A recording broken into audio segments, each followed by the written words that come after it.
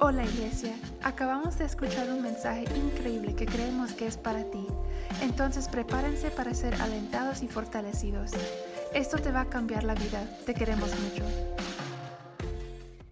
Hola familia de Shoreline City, es un honor estar con ustedes para nuestro mensaje de liderazgo de esta semana. Nuestro mensaje de liderazgo de esta semana fue compartido por nuestro pastor global, Eric McClellan, y se titula El Espíritu del Señor está sobre mí. Preparemos nuestros corazones para todo lo que Dios quiere hacer a través de este increíble mensaje. Hola familia y líderes de nuestra casa, es un honor estar con ustedes para nuestro mensaje de liderazgo de esta semana. Quiero decirte a cada uno de ustedes de nuestra casa que este mensaje es específicamente para ti, pero también para todos los que nos están escuchando. Estoy muy emocionado porque estamos en la mitad de nuestro tiempo de ayuno y oración en todo lo que Dios va a hacer a través de este increíble tiempo. Y por ello mismo te quiero invitar también a que te dejes que una escritura penetre en tu corazón. Hay una escritura que Dios puso en mi corazón que quiero que como iglesia nos aprendamos no solo de memoria, sino que penetre en nuestro espíritu y permee en él. Por eso te quiero invitar a que vayamos a Lucas 4, 18 y 19. Vamos a ir a Lucas 4, verso 18 y 19.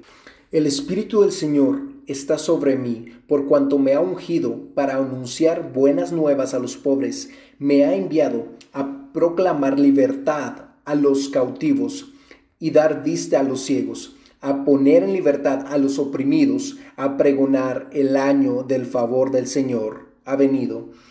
Ese es como va el flow del verso. Pero comienza y dice, el Espíritu del Señor está sobre mí. Y yo simplemente he estado enfocándome en eso por un tiempo. El Espíritu del Señor está sobre mí.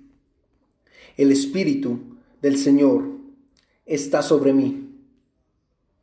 Algunos de ustedes han sido parte de una fraternidad, de una organización, de una fraternidad, un grupo de personas o un equipo que aman y que siguen y que apoyan. Para aquellos de ustedes que tienen o tal vez miembros de familia muy cercanos y muy fuertes, con vínculos muy fuertes, tal vez son tus padres que te ponen un peso en tu nombre. A nuestros hijos le dijimos, hey, eres un McClellan, es nuestro apellido, no nos comportamos de esa manera, no caminamos hacia un cuarto de esa manera, miramos a las personas a los ojos, caminamos con los hombros en alto y nuestro rostro en alto, de esta manera. ¿Por qué? Porque eres un McClellan. Estamos tratando de pintarles una pintura, darles una identidad que los conecte con ese nombre. Y algunos otros de ustedes tal vez hagan esto con un equipo de deportes o con cualquier cosa en su vida, pero estaba pensando que aquí en Shoreline City, nuestros líderes aquí, cuando dices que eres un miembro de servicio, hay unas cosas que queremos que te asegures que eran parte de tu vida, que son parte de tu vida, que no es acerca de ti, que es acerca de Jesucristo.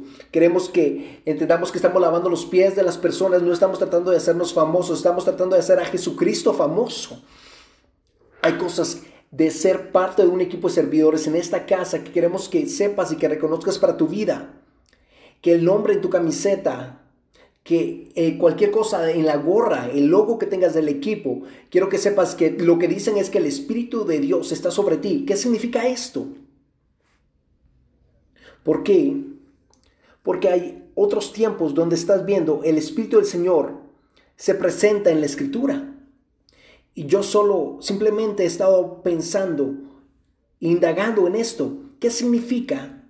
¿Qué significa? ¿Qué pasa cuando a una cosa, a una persona, cuando el Espíritu del Señor está sobre ellos, sobre eso, hay algo que está vinculado a ello, que estás caminando de cierta manera, cuando el Espíritu del Señor está sobre ti? No tengo tiempo para ir sobre todos los versos de esta escritura, pero cuando entré a esta escritura no puedo analizar verso por verso, simplemente la parte del Espíritu del Señor está sobre mí.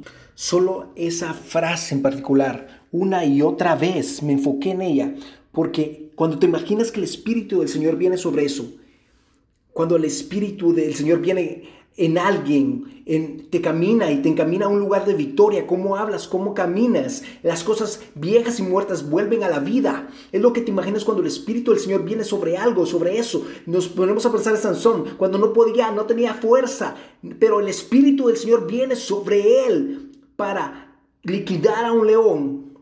Y incluso podemos leer que el Espíritu del Señor vino sobre él, que uno va con todo, que va por la presencia de Dios. Estoy pensando en Hechos capítulo 2, cuando están en ese cuarto, cuando hay una victoria que va con todo. El Espíritu del Señor cada vez que se presenta. No hay ninguna vez en la Biblia que una persona que dijo, el Espíritu del Señor está sobre mí, que cuando el Espíritu del Señor vino sobre ellos, que habló de chismes. Nunca vi que abrazaron la ofensa. No hay ninguna parte donde menciona de que se alejaron de Cristo, que se sintieron lastimados, que no tenían esperanza para seguir hacia adelante. Cuando el Espíritu del Señor está sobre alguien, no eres alguien tímido. Cada vez que el Espíritu de Dios se vino delante de algo, en alguien, estaban con todo, estaban tomando territorio. Era para que Dios se presentara a través de ellos, que se sintieran empoderados y que levantaran a ser los líderes que Dios los ha llamado a ser. Por eso es que los estoy invitando a memorizar que el Espíritu de Dios está sobre mí y sobre ti. Quiero que pintemos una imagen clara a través de esto, de que yo creo, de que lo hemos tenido todo el tiempo mal. Creo que nos hemos sentido de que solo hemos agregado algo a nuestra vida y que pensamos ahora nos vamos a ir al cielo porque somos buenas personas, pero no veo esto en la Escritura. Sí, eres una buena persona, eres increíble y te amamos. Sí, y tienes la salvación, pero te digo, hay un fuego, hay una fuerza, hay una pasión, hay una tenacidad, hay una esperanza, hay una fuerza, hay sabiduría, hay un empuje y territorio por tomar en tu vida.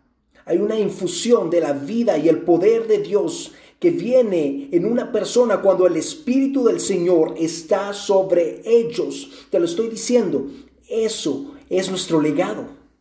Eso es nuestro legado. Así que cuando nos está hablando a todos a través de esta escritura, nos está diciendo Jesucristo.